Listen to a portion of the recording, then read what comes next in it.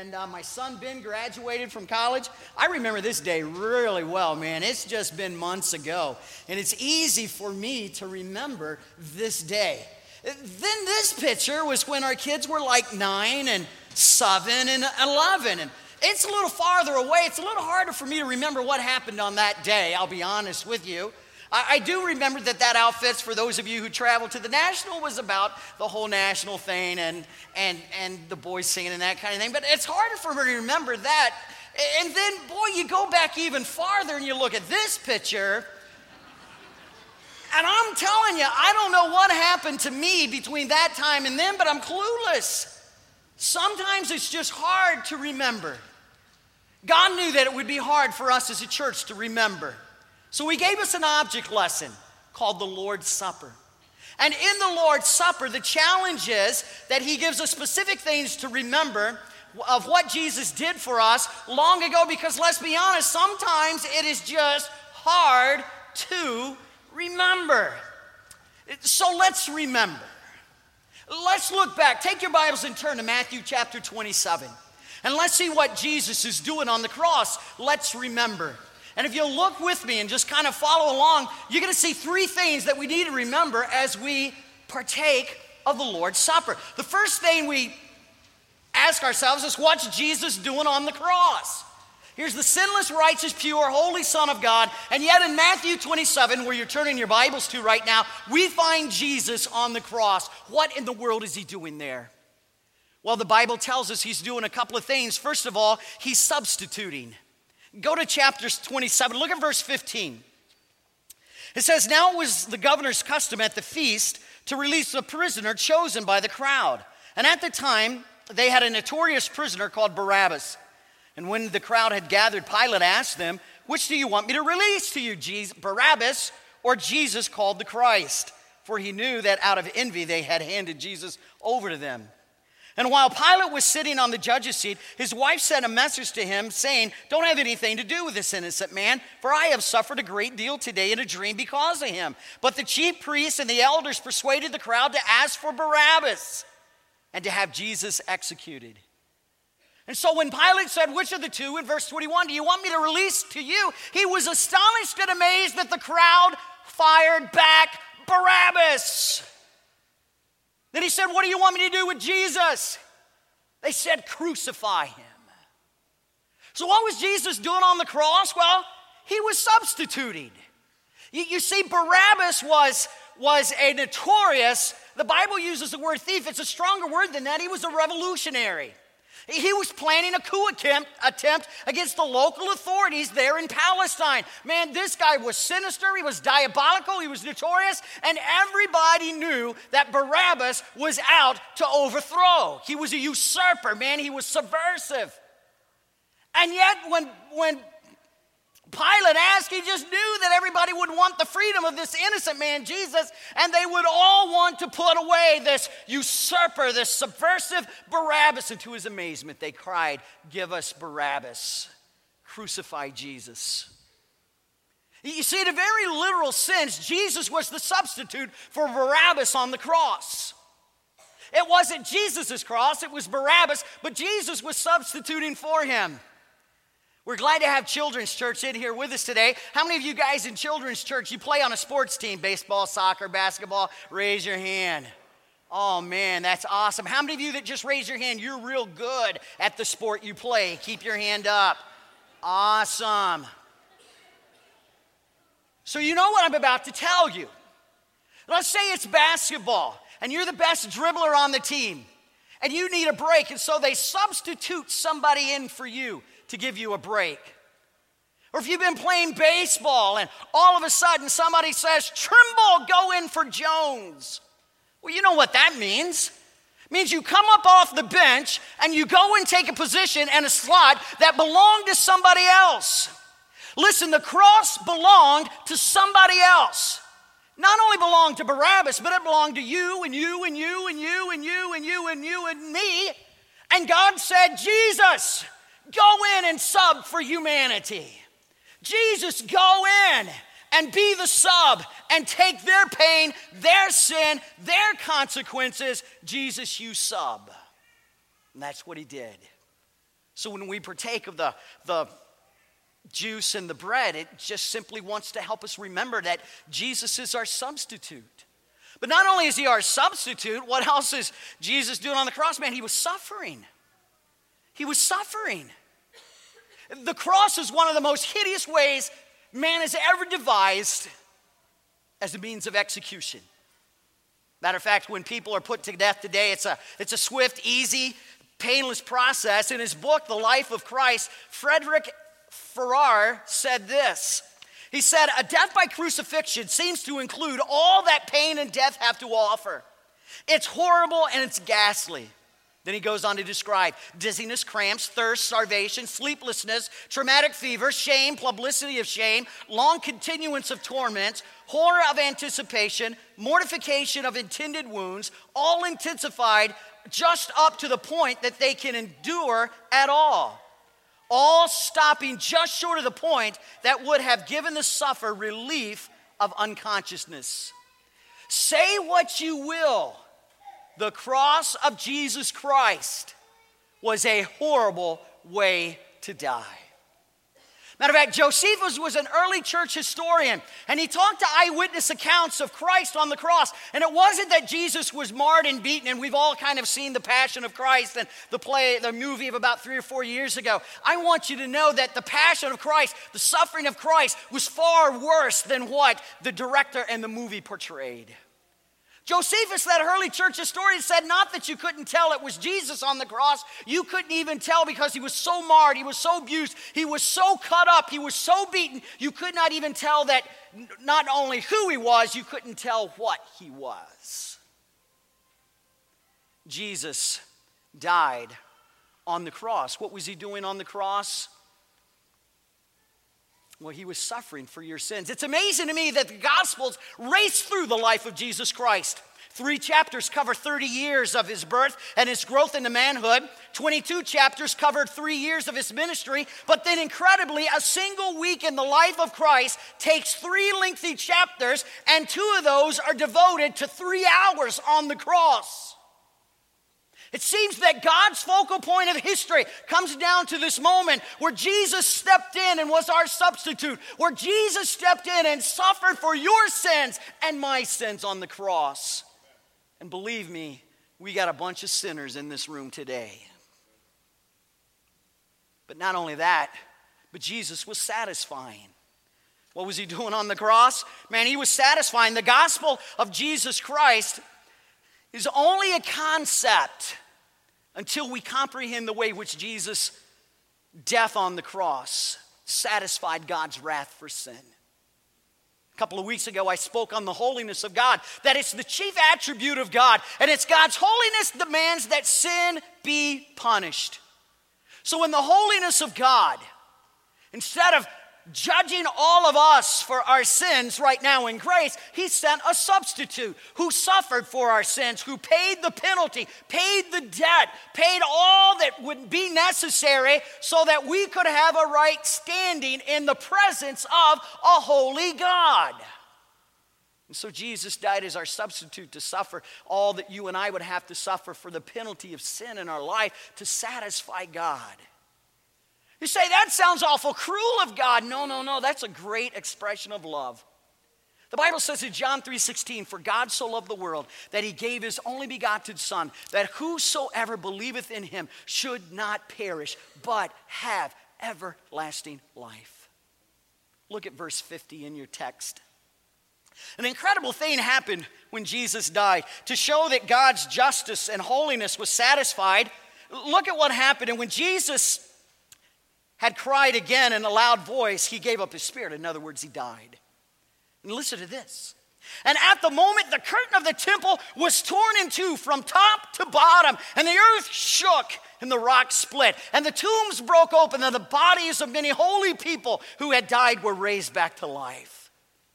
See, you can't understand the gospel until you understand the idea of Jesus satisfying the holiness of God. The temple represented God's place. The temple represented where Jesus or God dwelt with his people. And in that temple, there was a special room. It was a real small room called the Holies of Holies. It was separated by a curtain, the veil there in verse 50 and 51 and 52. It was separated by a veil that was 8 inches thick. I guess that's about 8 inches. It's about a third of this thick. It's about the third of the width of the chair you're sitting in. 8 inches thick. And yet the Bible says that it was torn in two. Why would God have the writers of the scripture take the attention off the cross and focus on a curtain in the Holies of Holies where only one man was allowed in there once a year at the Day of Atonement? Why would he shift the focus? I simply believe that it was God's way of saying that when Jesus died on the cross and he gave up his life as a ransom, as a payment for your sin, and when Jesus said, "It is finished," God said in heaven, "Debt paid in full." And the temple was broken, so now that men and women and boys and girls have free and open access to God in heaven through his Son, Jesus Christ, that God is no longer separated from his people by a curtain or by sin, that Jesus Christ has broken down the wall of separation. He has conquered the wall of sin. He will eventually destroy death in 3 days, but Jesus Christ now has brought God and man together through his satisfying work on the cross of Jesus Christ. Yeah.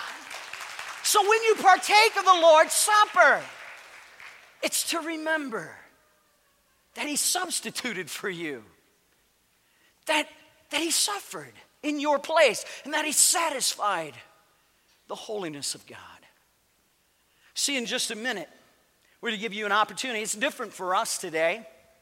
You know me, if we do things around here the same very long, it makes me a little nervous. We got to kind of mix it up. And so today we want you to remember as families. If you're the head of the household and maybe you're a single mom, maybe you're a newlywed couple, maybe you're a long-time family of 2, 3, 4, 5, 24, doesn't matter. Here's what we want you to do. We want you to make sure that your heart is right with Jesus Christ. And we practice open communion here. If you are a believer in Jesus Christ and there's no sin in your heart and you're right before God, we welcome you to embrace the sacrament of the Lord's Supper. However, if you are not a believer, this part of the service is not for you. And if you are a believer and there's unconfessed sin in your heart, you first need to deal with the sin in your heart and then partake of the Lord's Supper. To remember what he was doing on the cross. Substituting and suffering and satisfying in your place. For God so loved the world that he gave his only begotten Son, that whosoever believeth on him should not perish, but have everlasting life.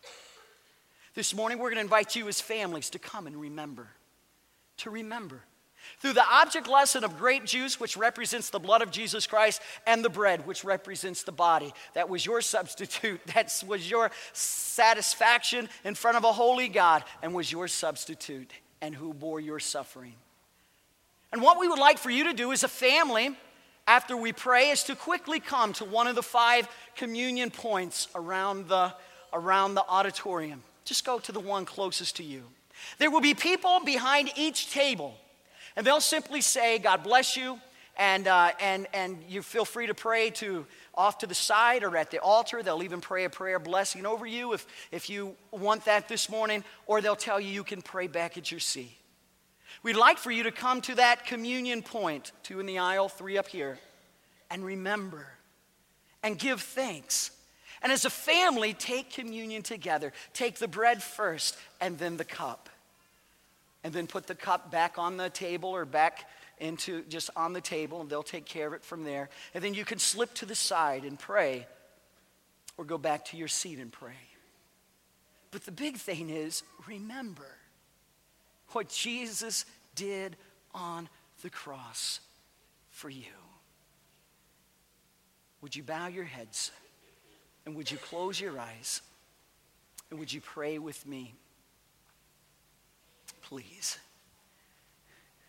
Our Heavenly Father, in just a few moments, we're going to physically remember by taking of the grape juice and the bread. There's nothing mystical or magical about it. It's kind of like pictures that help us to remember. And may the bread be a picture of your suffering, and the grape juice a picture of your satisfying a holy God. And may the whole event be a time of remembrance of how you stepped in and was our substitute, and you bore our pain. Father, I bless the bread. And all who eat it today, may we do this in remembrance of you. Father, I ask that you bless the cup. Lord, that's representative of your shed blood that was shed not only for my sins and the sins of everyone here, but for the sins of the entire world. I pray your blessing on that. And Father, may this be a holy moment as we come and simply partake of the Lord's Supper together as families. Lord, may we do it quickly. May we do it with remembrance. May we do it with joy. May we do it with thrill that our families get to share in this experience this morning together. And so, Father, I ask your blessing in Jesus' name. Now, in a holy moment, I'd just like for all of us to stand. Don's just going to play softly on the piano. The prayer has been prayed. We'll put the final amen elsewhere in the service. And I invite you now to quickly come. Go to the communion point closest to you. And we'll celebrate the Lord's Supper together.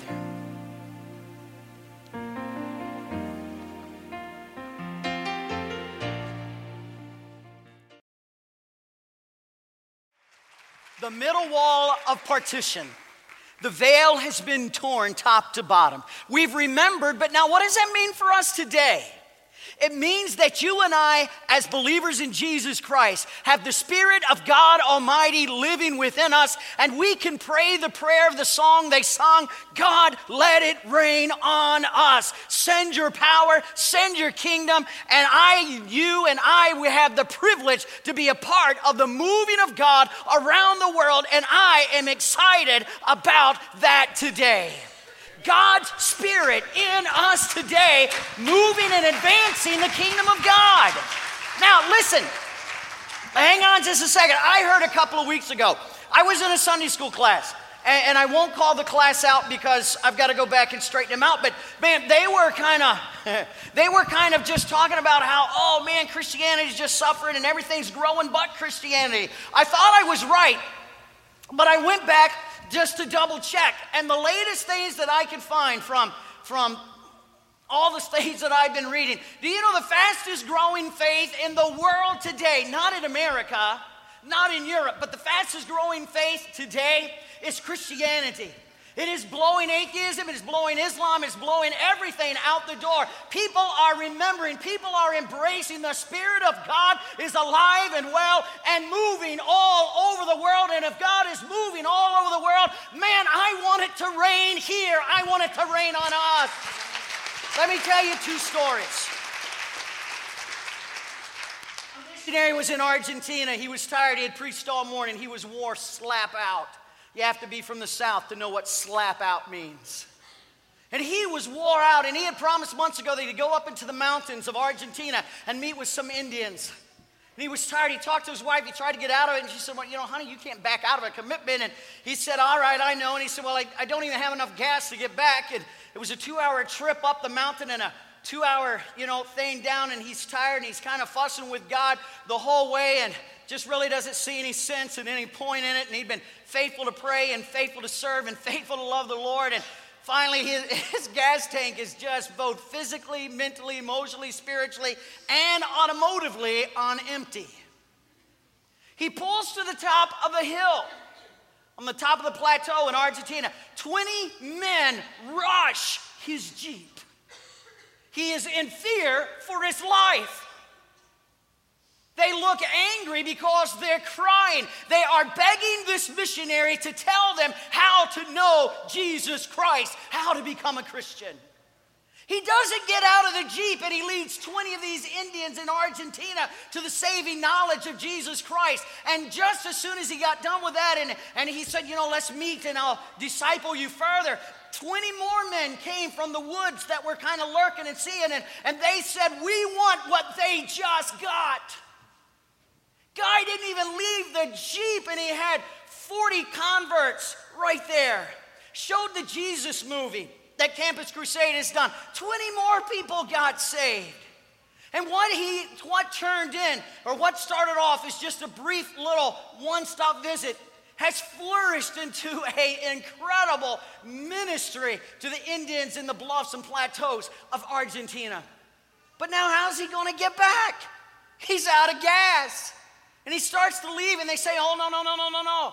Pastor, you cannot leave. And they wanted him to stay, and they fixed this wonderful dinner, and they sat down, and he discipled them and loved them. And they say, what can we give you? And he said, no, because these are poor folks. He said, no, I don't really need it. And they said, no, we got something special for you. And he just kind of thought to his mind, whatever it is, a homemade hat or something, he'd take back to his missus, And he said, we didn't know what to give you, so we got you gasoline. Do you see all of those tanks over there? They're just for you. Now, would somebody explain to me, from a natural cause and effect world, how Indians could meet a man they didn't know that he would need gasoline, and want to become believers in Jesus Christ? I'm simply telling you that there is a movement of God all over this world, and I want to be a part of it. I want it to reign in my life. I want it to reign in Kirby Church. I want it to reign all over our area so that men and women, boys and girls will know Jesus Christ as their Lord and Savior. Oh man, may our hearts pray, let it rain. Let it rain. Let me tell you one other story. This is an incredible story to me. You got to kind of listen to the story to get it. A Jewish missionary serves to Arab Jews within the context of the nation of Israel in the area of Beersheba. Well, the work hadn't gone very well, but God was doing stuff. Because God's always doing stuff that we can't see. Because God's always gathering the rain clouds, isn't he? God's always gathering the blessings. God's always positioning people in the kingdom. And so this guy was discouraged, and he went to India just for a little furlough, for a little relaxation, to kind of walk with the Lord. So he kind of hiked and prayed a little bit. Met some folks who had 10,000 Chinese Bibles. Here is a Jewish man ministering to Arabs in Beersheba, Israel. And a guy in Canada looked at him and said, we got 10,000 Chinese Bibles, don't have a clue what's going on, but it hasn't gone like we planned. Would you want 10,000 Chinese Bibles? Now, if you don't know a missionary, you ought to know a missionary never turns anything down. And the missionary took the 10,000 Chinese Bibles, shipped them to Beersheba, Israel. Well, as he continued praying and walking and traveling through Canada, he met two old ladies who had been praying for 7 to 10 years that God would somehow save Chinese Jews. Now think about that phrase, Chinese Jews.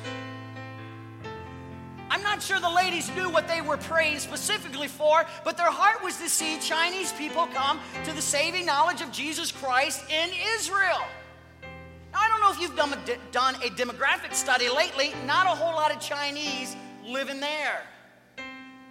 But in Beersheba, the government kind of signed a governmental agreement, accord with the nation of China, and they would fly in Chinese workers to Beersheba for 2 months, and then they would fly them back home. So the ladies looked at this missionary traveling through Canada and said, I don't know why, but God's just told us to give you the money, and if you ever need it, then use it. So the guy went back with 10,000 Chinese Bibles, about $7,000 to Beersheba, Israel. And all of a sudden, Chinese plane load after Chinese plane load started to land in Beersheba, Israel, to do work, build houses, build plants, build facilities in Israel. He called the ladies in the mission board in Canada and said, hey, will you release us the money? And they said, do you have Chinese Jews there? And they said, no. And they said, we can't release the money. The very next plane that landed, nobody to this day can still explain it. It came in from Hong Kong. There were 2 Chinese Jews walked off the plane. I don't know how that happens. All I know is that the Spirit of God is alive and well all over the world. The guy called back to Canada, said, hey, we got 2 Chinese Jews. He said, great, you got the money. And for the last year and a half, they have seen over 700 Chinese people accept Christ as their Savior in Beersheba, Israel. And listen, if God can do that there, if God can send the rain there, God, help us, let it rain here. If God can do it in Argentina, my passion, my heart is that the Spirit of God falls and rains on us so that men and women, boys and girls, not only come to the saving knowledge of Jesus Christ, but from here we raise up a standard that boldly declares that Jesus Christ is the King of Kings and the Lord of Lords, the holy, eternal Son of God and the Savior of the world. Let it rain, let it rain, let it rain.